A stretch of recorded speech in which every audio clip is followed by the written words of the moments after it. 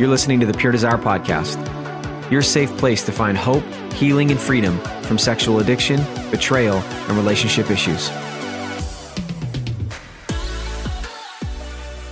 Merry a week away Christmas, everybody. I'm your host, Trevor Windsor, and you're listening to episode 180 of the Pure Desire Podcast. Here joining me as always is my co-host, Nick Stumbo. Like a good neighbor.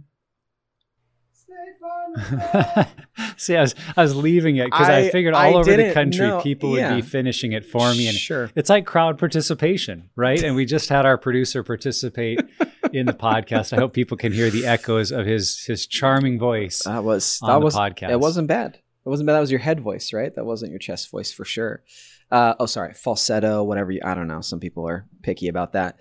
Okay, so we are continuing on in our Present for the Holidays season. A few things real quick. Subscribe to the podcast. If you are not subscribed, honestly, what are you doing with your life? Just do it. It's free. You show this, every new episode shows up in your inbox, in your podcast player. Just do it. And if you can write us a review, that actually would be more helpful. Even if you don't subscribe, but still write a review, we're game with that. Also, follow us on social media, Facebook, Twitter, Instagram, at Pure Desire PDMI. And if you want to consume video content, we do have clips of these episodes and some other videos up as well on YouTube. Just search Pure Desire Ministries. Okay, so we want to talk about real quick, the last thing before we get into the episode. We have started a new giving campaign that we are titling Stories of Healing. Yeah, and you just mentioned it, even like with the reviews. We have the privilege here at Pure Desire of hearing from people every week about how a podcast changed their life, an interview they heard sent their marriage on a different trajectory, a group they were involved in rescued them from something. It's amazing to see how God has used this ministry, and as excited as we are about every single one of those stories and the way that it fuels us to keep doing it, we know we're only scratching the surface. I mean, the numbers that are out there when it comes to our sexual addiction and sexual brokenness, and particularly during this season of COVID, are honestly worse than ever. And we just have this burden where we say there's so much work to be done. Lord, would you equip us and help us have the resources to reach more people? And so we're kind of putting a call out to all of you that listen and would say, in some way, this ministry has touched my life, and the Stories of Healing is our invitation to say, join with us. I mean, you're already with us in terms of your words and your encouragement, but would you be willing to take a little piece of your finances and partner with us on a monthly basis to say, I want to be a part of someone else experiencing healing in the way that I have, or my family, or my loved ones. And so we see how even when you make a small donation, I mean, a small donation made monthly adds up over time. Yes, it and does. So you might be listening feeling like, well, I don't have much to give. I don't have, a big, huge savings pot that I can just drop down 20 G's on some. Yeah. Well, me neither. Yeah. Almost no one does. Yeah. But I'm guessing we could say, boy, at $20 a month, you multiply that over years and decades, you can make a difference. And more than just making a difference, it's how you feel like you're then a part of the mission, because you really are entering into this work with us in your support, in your prayers. Yeah. And our ability then to track with you as you're a monthly donor, we will send updates and kind of keep you in the news, so to speak, of what's happening, how God's using people's donations. So we just want to ask, wherever you're at, whether it's a small amount or a large amount, if you would jump in with us as a monthly donor, you could be a part of the next Stories of Healing. And we really believe that God can use all of us together to make a difference in this world. Yep. And so just ask yourself this question: if I were to financially give to Pure Desire, what stories of healing could I create? So if you want to give, whether it's monthly, or if you do also want to just give a one-time gift, go to puredesire.org/stories. All right. So as I said, this is the third week of the Present for the Holidays series. And we had Dan Howie, our online group administrator. Administrator? Is that the right title? Sounds good. Yeah. I'm not great with titles around here, if you remember, but I remember. That sounds like a good title to me. That's okay. We had him on to talk about managing stress. Yes, and I think a very important topic and timely. Any holiday season, but when you add a holiday season that also includes COVID measures and ongoing political turmoil, and it's a season where those kind of negative emotions and stress can creep up on us and really cause havoc in our lives and relationships before we're aware of it, if we're not being proactive to pay attention. And so to me, that's the goal of this episode, is not whether or not we're going to have stress, and that comes up several times, But the question of when stress comes up, how will I deal with it?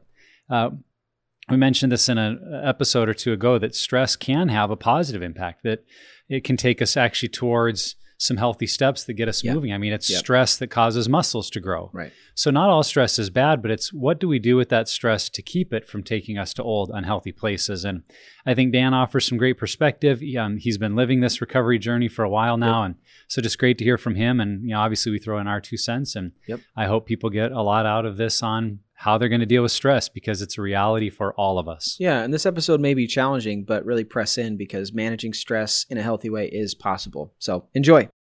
Dan, thanks for being here. So glad to be here. Be honest, Dan, are you a little salty today? Today has been, this week, let's just back it up a bit. This week has been a challenge, and I have stress management opportunities abounding. So it's very appropriate topic today. Very appropriate. So yes, as you heard in the intro, we were talking about managing stress. So we actually didn't orchestrate you to have a stressful week or did you? Preparation for this. But I'm okay. So the Polar Express of the holiday season is still chugging along. We all know this. And contrary to how culture, movies, music, how it all presents it, the holiday season has and usually is very stressful, has potential to be, and also really emotional. And in our work in recovery, we know this pushes us to wanting to isolate, using unwanted behaviors to really run away from those unwanted emotions, those unwanted experiences. And so, as we often talk about, being spiritually, emotionally, and physically present is key to living in health. This is week 3 of our 4-week series titled Present for the Holidays. And we are going to talk about managing stress. Let's manage together. So this is where me and Nick don't talk and you just carry the entire episode. Right? All right, folks. Yeah. No. Okay, so we all know the holidays can be pretty stressful. But I don't know if we can always pinpoint why or where those stressful points are. So let's just name some of the things that really are stressful points. Like think of a minefield. What are those ones in the holiday season that could blow off at any point and cause stress? Yeah. And these are really individual, because for me, could be completely different for you. And I think what is important is we start to be able to step back and realize how we're responding to see what's really stressful. For a long time, having a lot of people in the house felt like a great way for, it was kind of a way for me to hide. Yeah. Because there was all sorts of people and I could kind of disengage and kind of move to the background. So, but I also realize now it was really stressful because I felt like now I've got to do all this stuff. Yeah. So now I'm overloaded with things to do. So for me, things like having extra family in the house could be a pressure point. Yep. Certainly, I think we can all talk about money, and the holidays are not a cheap time of year. So unless you're that one friend who never gets gifts for anybody, right? Yes. Yeah, that's true. Yes. Trevor. And, and then obviously our closest relationships. I mean, if they're under stress, we'll probably take on or at least experience some of that as well. It's certainly going to impact us. So those are the super easy off the top ones. Yeah, I came up with a list. And if we're playing Boggle, you got 3 of mine. I would have had 3 more that I still could get points for. But I was thinking about things like unmet expectations. I think that's a big one for the holidays where we maybe expect something's going to go a certain way. Or especially this year as we're still in COVID, depending on when a person listens to this, they may have forgotten a little bit, but that there may be a lot of things this year that simply don't happen. And that unmet expectation of, oh, this is what I thought it was going to be. Can be really stress-inducing. Another one is busy schedules. Just we want to go to this party, we need to see this family, we need to go to that event, and we need to shop for these kids, and we need to donate to that program and this church function, and all of them good things in and of themselves. But I think a lot of families look at a calendar and go, whoa, where did we go wrong? And now it feels like work and a chore. Right. Again, maybe that won't be as much this year with COVID issues, but I think the busyness of the season, another major one I see that is stress inducing, particularly in our social media world, is comparison. that we see the Joanna and Chip Gaines inspired, living room setting with a tree that's perfect and gifts that, Made these of big shiplap. bows. Yeah. Right. And all the furniture is from, some fancy, and we look at our living room and it's like, dang, and suddenly I feel bad about my life that 2 minutes earlier I didn't. Not that we don't like Chip and Joanna. Let's be really clear. They're great. But they can create expectations Totally. that are unrealistic. Right. And I think it's so easy to compare right now to, this family went to Disneyland and we didn't even go to McDonald's, Yeah. those kind of things. Which then also the last one I thought of was what I would call contradicting traditions. I think within families is a big one where For sure. I'm used to opening gifts early on Christmas morning in our pajamas, and my wife's family's used to getting up, getting ready, getting dressed, taking pictures, and opening gifts sometime by lunch. Who just takes like pictures before presents. I'm telling you, these people exist. So just one of the many examples. If you as a couple, as a family, haven't really thought these through, my guess is Totally. you're coming up to things like, dang it, every year we have the same argument. We get into this, I let her down, she lets me down, we're frustrated. And often it's just because we have those expectations and traditions that if we haven't figured out a new way to do it together as a couple, as a family, it creates all the stress. And even if things go well, sometimes there's stress of, well, this has been a fight in the past. So now I'm stressed about, is it going to be a fight this year? So sometimes our history works against us. Yeah. I think the only one I'd add is to the schedule piece is like a lack of a rhythm. I think that in my day, I know for me, like right now we've got a 6-month-old who is not sleeping and he is constantly disrupting my normal daily rhythm. And so I don't get to do the things that I literally wake up at 5 so that I can read, I can journal, I can work out. Right now I'm maybe reading, journaling every other day, and I'm not working out. And for me, I feel like those are things I know those are things I put in place to help me be healthy. But because of the season we're in and he's not sleeping, please pray for me. It disrupts my rhythm. And I think that the holiday season always disrupts rhythm because there's all these new things that are not part of our weekly, daily routine. And so I think that what we do is we know it's coming, but it's not like we actually do anything to plan for it. We're just like, well, it's just going to be crazy and chaos. But I think that's for me. And some people thrive off that. I mean, there's literally some people who love it. They're like, great, this is like going to be an adventure every day for the next, between Thanksgiving and New Year's. And they love it. And then for others, it's like, wow, just like what you're talking about. So you have to know that, especially within your family structure. Go back and listen to the first episode of this series, Emotional Awareness. It'll help you. Well, a lot of what we're describing, guys, as we think about the holidays, these are what are joyful moments. In fact, some of what we've described are both joyful and stressful. So why is there so much stress around activities that we would usually think of as being joyful? Gift giving, parties, get-togethers. Why do those things go together? It seems like there's, like you hit on it earlier for me, this expectations, whether they're spoken or unspoken, or even if you know them or don't know them or can recognize them, it all, for me, comes down to expectations. I hope that it goes this way because if it does, I'll feel comfortable and maybe I'll make you happy or maybe I'll make me happy. So this joyful time, it's like I have a shot at making everyone happy, but I have a shot of, blowing it up. So these expectations for me really have to be managed because a potentially joyful situation can turn on a dime if I'm unaware. And I think part of the picture that's painted for us is how families need to unite at these times. And I have friends who's like, they don't like their families. Being around them is not healthy. They feel like obligations. Right. And again, that's the comparison. And then also the expectation where it's supposed to be this thing where everyone's sitting around like a well-lit room. Everyone's, dressed to the nines and someone carved the perfect turkey, right? Which I don't care. I'd rather have stuffing if I'm being honest. But like, I think that there is this is the expectation or what's taught to me or the culture that what the culture is telling me about this. But the experience, my expectation with my family is not the same thing. Yeah. And so a couple things. I think one, it's really hard to draw boundaries like that in general. And so I think that causes stress because I don't want to tell my family no when it's the holidays and this is supposed to be quote unquote the time I hang out with them. Yeah.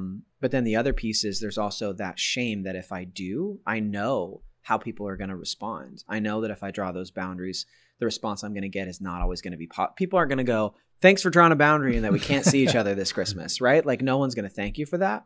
And so I think that you're kind of in this double bind consistently in that. And a lot of that tends to revolve around family. Yeah. Yeah. Well, and I think just like the question kind of implies, it can be healthy for us to acknowledge things may coexist, that it may both be stressful and a joyful thing we want to do. I think about for us, like that process of gift buying and gift giving to our kids. We enjoy that. We want to do that. But, you know, this year my wife made a comment like, maybe we could just not do gifts. And I'm like, what? It's so much fun. It's great. And she's like, oh, so are you going to get the list from all the kids? And are you going to figure out what stores to shop at? And how much wrapping paper do we need? And do we have boxes? And she lists off like 8 things that admittedly she does more of than I do. Sure. I usually come in last minute and help with the wrapping. Like, well, you did a great job on the gifts, babe. We did so good this year. We did awesome. No, and I mean, I do a little more than that, but not much. Yeah. But that's a very real thing of you have people, well, there's also bathrooms to clean and things to put away and that's stress and fun. And so I think there do need to be conversations where we kind of recognize what level of stress are we willing to bring on ourselves in order to do the kind of things we want to do. And then making some choices to say, you know, it's the level of stress that will go into that. We need to maybe alter our approach to it, do something a little different this year.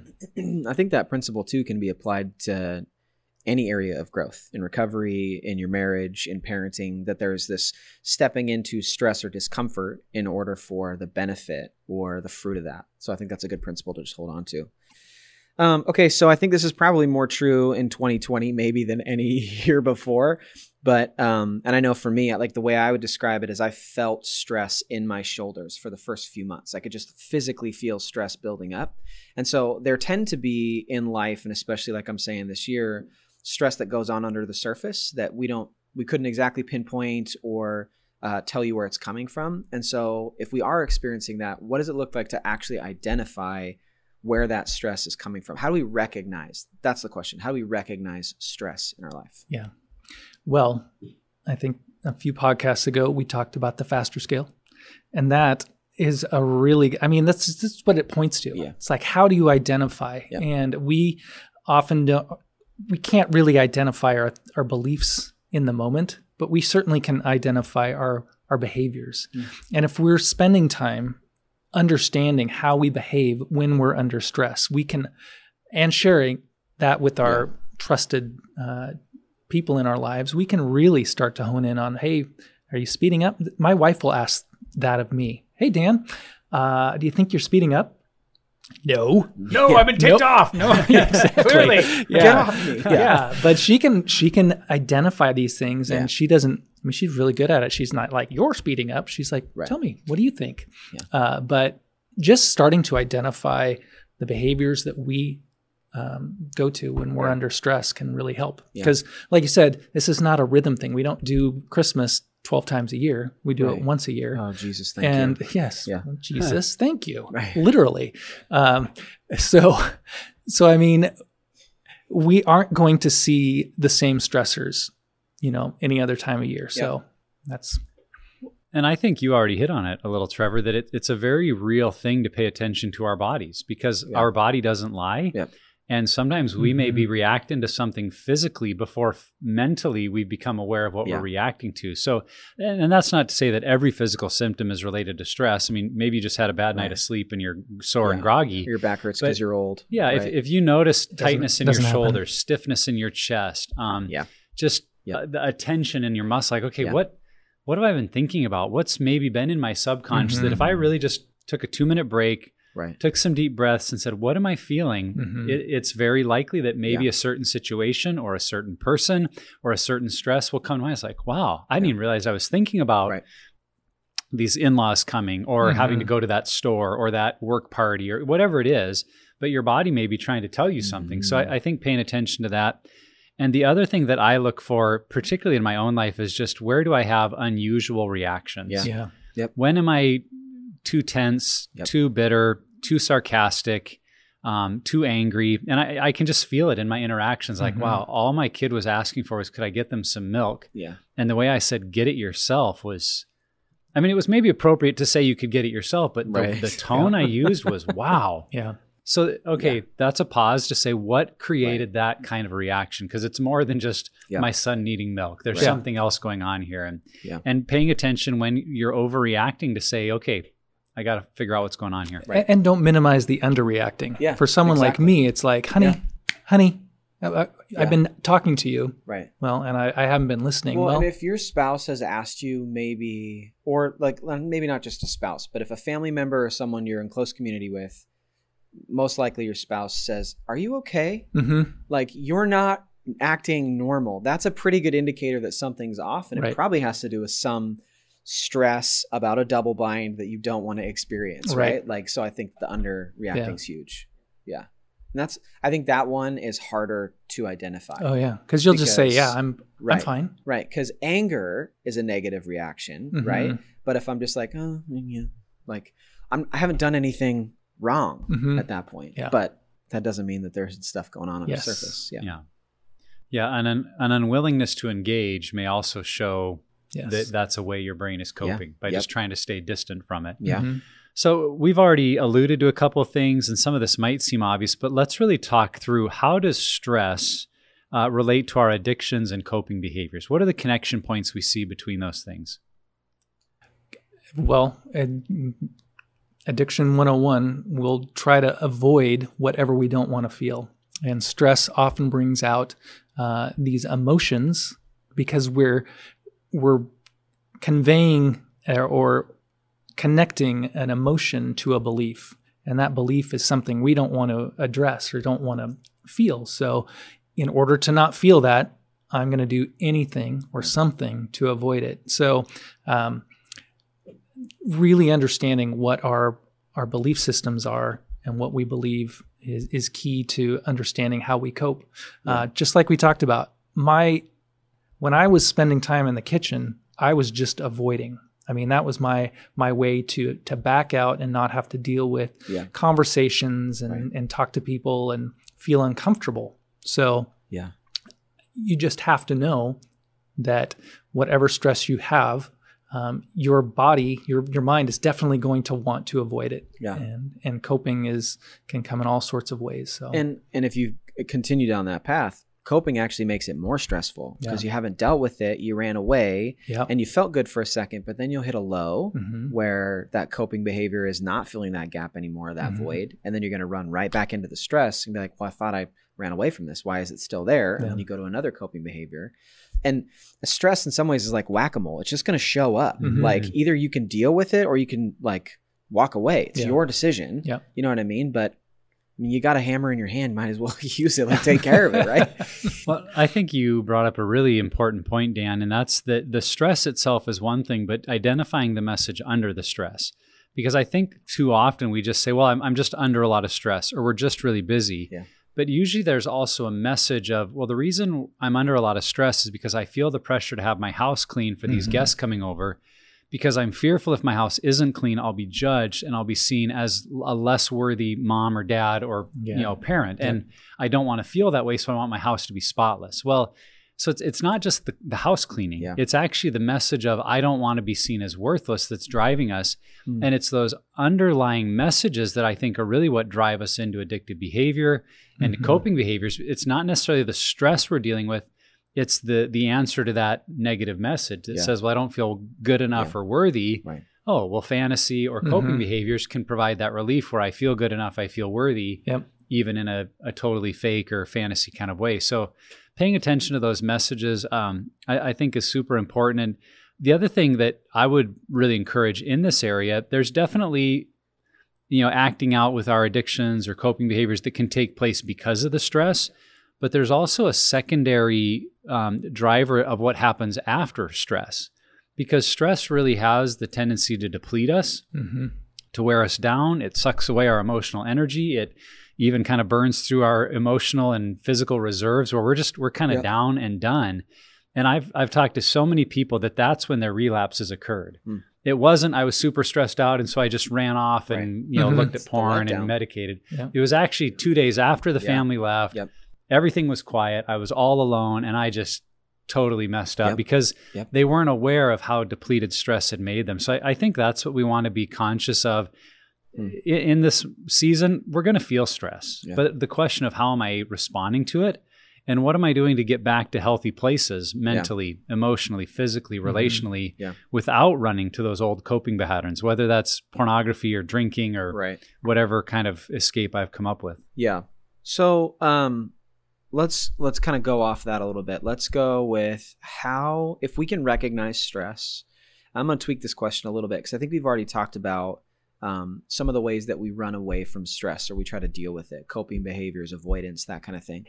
In the context of both of those types of responses, what are some unhealthy ways that we mask dealing with stress? Like where, and I don't know if you guys are catching what I'm saying, but like, I think that there are some things that we do that like seem like a normal response, but it's actually not. It's a way for us to cope or to manage it in an unhealthy way. Do you guys ever experience that? Well, yeah, most of my coping mechanisms were designed to make others comfortable.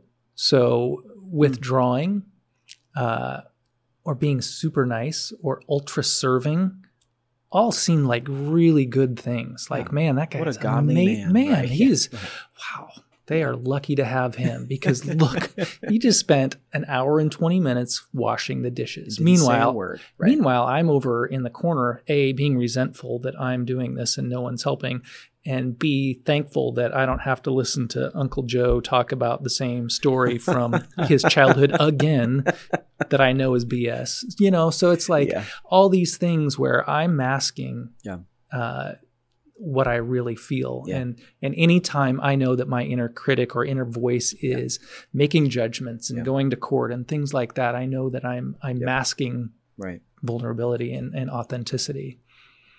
Well, and I think some obvious ones, we take out stress on the wrong people. Yeah. You know, we're stressed about the family that's coming over, but we're taking out the stress on our own spouse or our kids because they're not helping. And can't you see how busy I am? And maybe it would be appropriate to ask for their help. Yeah. But when we just kind of explode on them, we're really trying to manage stress in an unhealthy way. Yeah.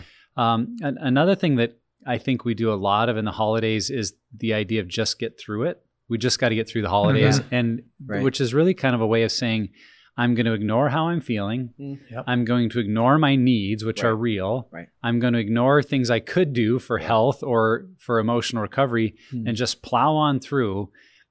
It's a little bit like we're just prolonging the crash and maybe increasing the likelihood that something negative will happen. If we're just getting through it, that emotional explosion, that running to our coping behaviors is probably only becoming more and more likely. So if you hear yourself saying that kind of phrase, like, well, we just got to get through it. It's like, wait, really? Maybe we could hit pause for a day and do something relaxing. If that's how we're feeling, like, let's look at a way to mix it up. Because I don't want to get to the end of the holiday saying, thank goodness that's over. Right. I want to get to the end of it going, we had a really nice time together, or we had a really good trip, or it was really enjoyable to see them. So asking that question, what would you need to alter to truly make those experiences that you do have planned most likely to be a good experience? Yeah. Yeah, I think my wife will tell you this, when I get stressed, I'll go clean. And I just I'll overserve, right? Or and what I'm actually doing is running away. I'm withdrawing. And what's interesting too is I've justified it that I just need to think. And what that means is and sometimes that can look healthy or that can be healthy. Like, I just need a break. Give me 15 minutes. I'll come back and we'll talk. But the indicator is when I don't come back and I haven't actually thought about it.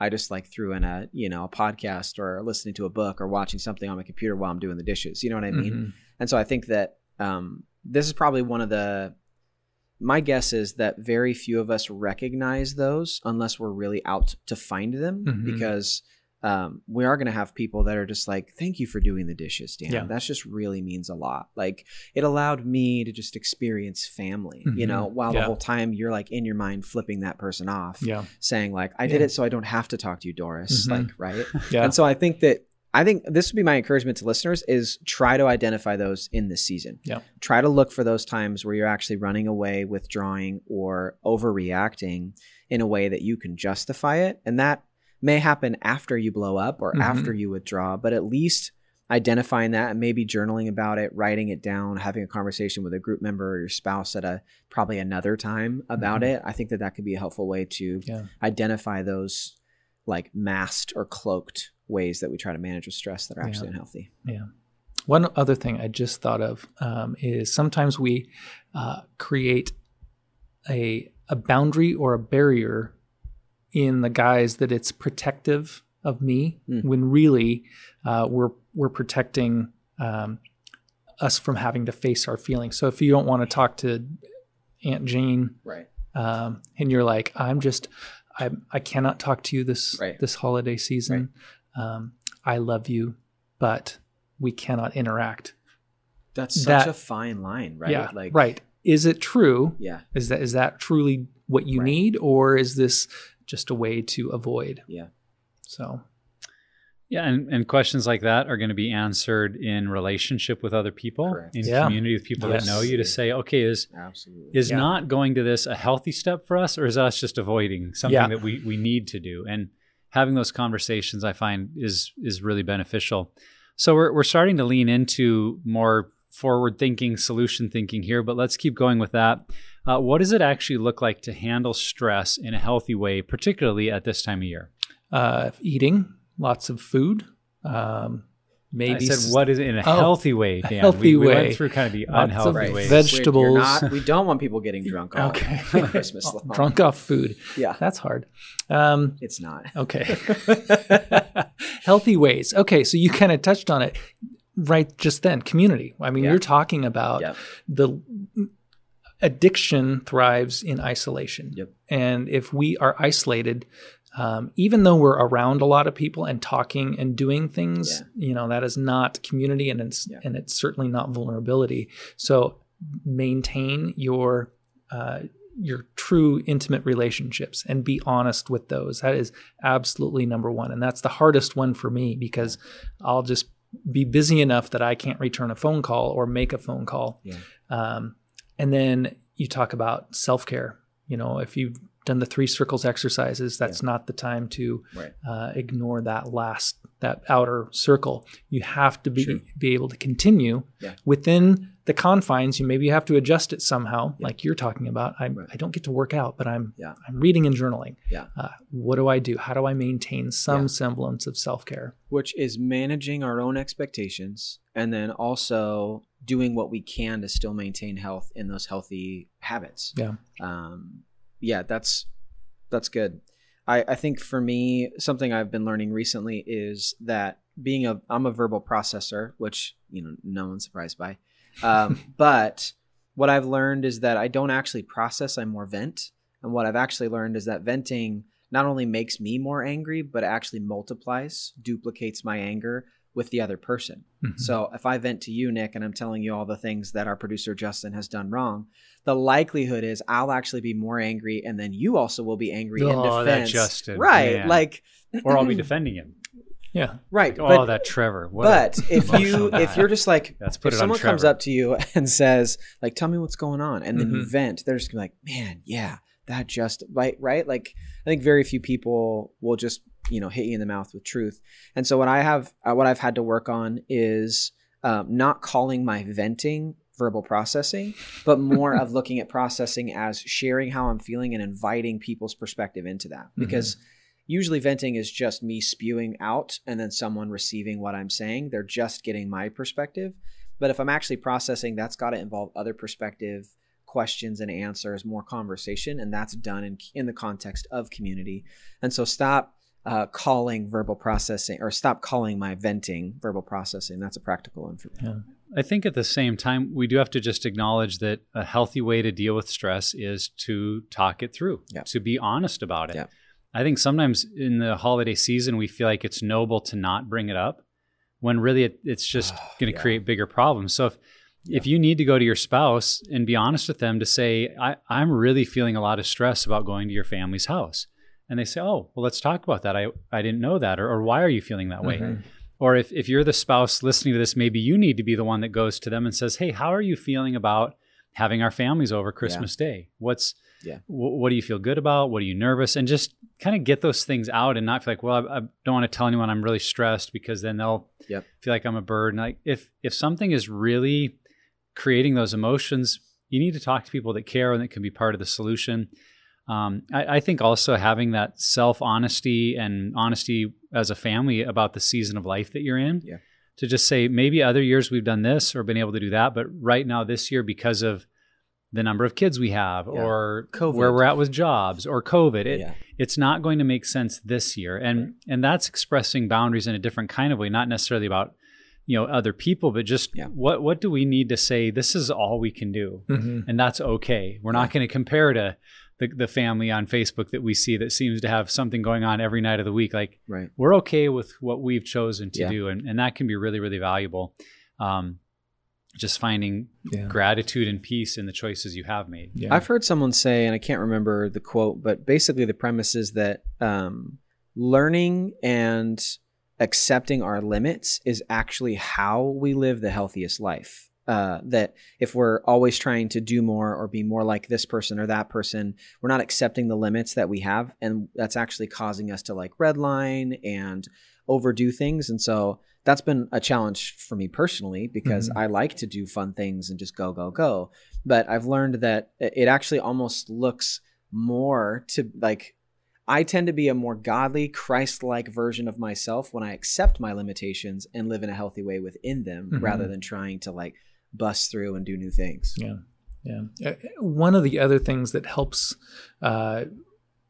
cope well or cope better is a mindset where you're choosing to believe the best about others. So in other words, I'm not walking in, I don't do it with you, but that's okay.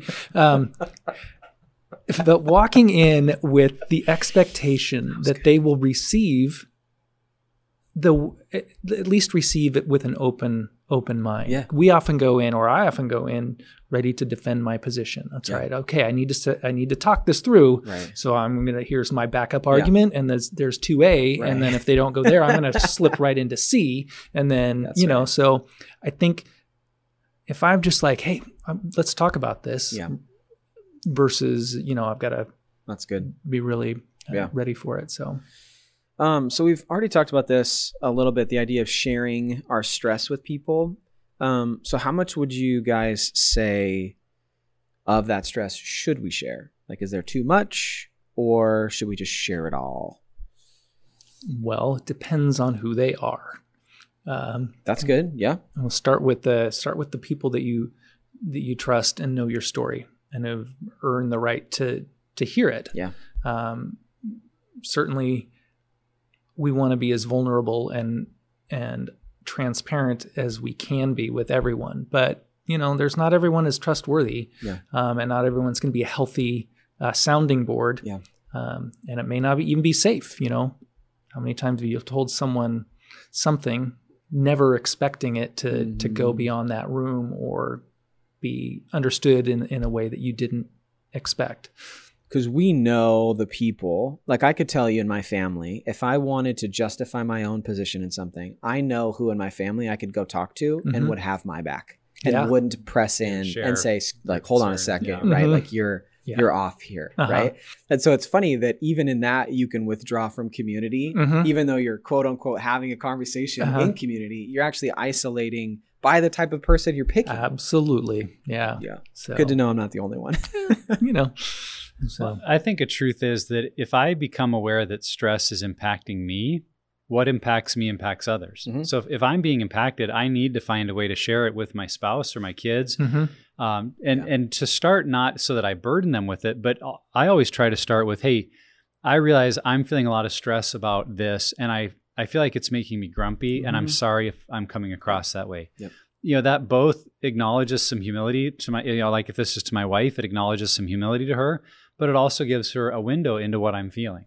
And so I just think that's a really healthy practice, that depending who you're around, if it's coworkers or your family, when you realize it's impacting you, find a person that is safe to share. Like, I'm really overwhelmed today, and I realize it's making me very isolated and withdrawn. So, if you need something, let me know. And I just realized I'm doing that, and I wanted to let you know. And I think typically when it's more self-focused about, I'm just trying to share with you what's impacting me because I recognize it might impact you too. It's easy for people to be thankful for that. It's like, oh, well, yeah, thanks for recognizing that.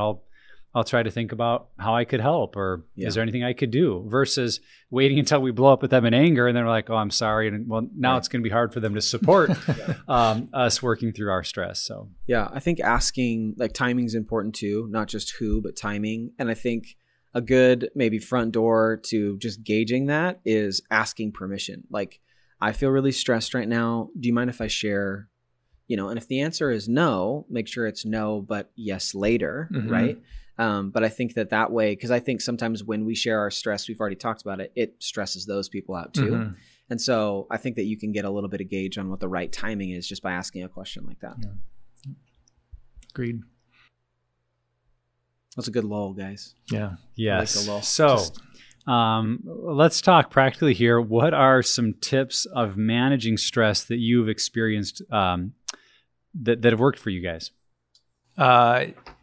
First of all, acknowledging that I'm under pressure or under stress. Most of the time, and a lot of people I know are just like, yeah, this is the way it is. I know it's going to be this way. Kind of like what you were alluding to earlier. I'm just going to push through. Like I said, managing it correctly really comes down to continuing to look into those activities that really help, that really keep us on focus. So I can't get away from that enough. For me, journaling has always been really helpful in a number of ways. One, it's just nice I feel like oftentimes I get in my own way from being honest about how I feel. But when I journal, there's some sort of like defense system I've like bypassed where it's just kind of coming out right through my pen or through, typing. And what's interesting about once I write it down is that I'm actually able to read through what I just wrote, and then I can actually see it. It's almost like when you have actually said out loud how you actually feel about something. It's like, I didn't realize I felt that way, or I didn't realize that was stressing me out. And so for me, I've had tons, especially over this last like year and a half, tons of revelation from just writing down. And usually it's in a prayerful tone for me. Like I really am using it as a prayer time with the Lord. And so it allows me to observe what's really going on under the surface. Not every time's that way, but I feel like every week I usually come away with something. And then calling people who I know me, people who, because it's that not calling the friend who's going to have your back and high five whatever perspective you have, but it's the friend that tends to challenge you and tends to push in, whether that's your spouse or a group member or just a mentor. So like for me, I have a guy, Bryant, I call him every week and we talk about it, and I just will say, this is how I'm feeling. Will you just tell me real quick, like, am I good? Am I off? Like, and we end up having usually a 30 to 45 minute conversation that he didn't like bash me over the head with truth, but he added perspective. We dialogued back and forth, and it allowed me to wrestle with how I'm feeling. And then also those conversations tend to end with, now what are you going to do about it? You can't just sit on what we just talked about. So community and then journaling just personally has been helpful for me. A couple of things that come to mind for me is, number one, being proactive. I mean, in all likelihood, if you sat down and thought about the coming week, you could identify the 1 or 2 points where you are most likely to feel a lot of stress, and you could be proactive to come up with a better plan. So if you're having Friday night dinner guests for a Christmas thing, but you work until 5 and they're coming over at 6, you could pretty well look ahead and go, if I don't make good plans, I'm going to be stressed about getting off work, getting home, getting cleaned up, being ready and that will be stressful. Okay, what could we do different? Could I get off work a little early one day? Could we do a lot of preparation Thursday night? Now that you're thinking ahead, it can change that whole dynamic. One of the things I was thinking about in our story along these lines, a stressful thing for me has often been getting our Christmas tree. And part of it is we tend to go later in the afternoon, and I start to feel this pressure of, it's getting dark, we have to make sure to find the tree. And I get into like this, hunter-gatherer mode, and like we've got to find it and bag it. But typically, my spouse can be more on the experience of, we need the hot cocoa and take the pictures. And I'm like, it's getting dark. And well, that's very, very stressful for me when I feel like there's something to get done and others aren't in the same hurry I am. So it's like, well, hey, pal, maybe look ahead at your week and say, instead of waiting till 3 to load up and go, could we do this at 1? Because then we got all kinds of time before dark hits. So just thinking ahead, where's that stress going to come? Yeah, and then what could I do to kind of navigate it better? Yeah. The second thing that has been really important for me, and this is particularly about the schedules that come during holidays with just being busy morning, noon, and night, always having something going on, and even fun stuff. But for me, like if a weekend is, okay, in the morning we're going to this house, then in the afternoon we're going to go shopping, and then in the evening there's this concert, and the next, if all of my blocks are filled, that's where I get edgy, and I need to know there's going to be a block of time, and it could be, a day or two down the road that we don't have to do anything. And that for me kind of becomes the light at the end of the tunnel, if you will, where I know, okay, that's a time I can practice some self-care. Yep. I can take a nap if I want, or just relax that morning. Yeah. So that's what I would encourage everyone, just to kind of look at where are your blocks of time where you can take time for health, take time for self-care, take time to sleep in, whatever's important to you for recovery. Because if you know that time of recovery is built into the schedule, then I found I can handle a whole lot of busyness around it, because there's kind of some pockets where, okay, I'll get to take a breath there so we can make it work. And don't be afraid to ask for that, because I think that's something too. We think that there's this like selfish factor to it. Not if it's going to make you a better version for the other things that you have that day. So don't be afraid to ask for it, for sure. Yeah. Yeah. And I just one last thing that you were talking about when you were journaling. For me, I struggle to journal. So I'm on and off. I know, I gave you a journal. I know, it's super filled right now, like massively filled. Yeah. It's kind of personal that you know whether or not he's written in his journal, Trevor. I just am assuming. I'm sorry. I'm not thinking the best in you. This is exactly. I know, where do you leave this journal, Dan? Trevor knows what's in it. Well, he may. Yeah. It's not a good conversation. Keep going. For me, what has been another thing that helps is that pause in the morning. Like not hit the ground running, which is one of the things I'm most famous for, is just like get up, wake up, get up. Yeah. Laying in bed and listing gratitudes will help me, kind of like you were saying, you can feel it in your shoulders. It'll help me drop my shoulders. I'll feel different. If I can just spend just even a few minutes. Yeah. What am I grateful for? And what is today? Yeah. What can today bring? And what am I grateful for that will happen, whether it's difficult or not? Yep. So just a few minutes just to recharge or to set expectations. Really good. Well, as you can tell, we did not title this podcast How to Have a Stress-Free Holiday. It's how you manage it. So whether you're willing to admit it or not, the holiday season will carry stress for you. Whether we face it or not, that stress will show up in one form or another, overreacting, underreacting, acting out, running away, whatever it may be.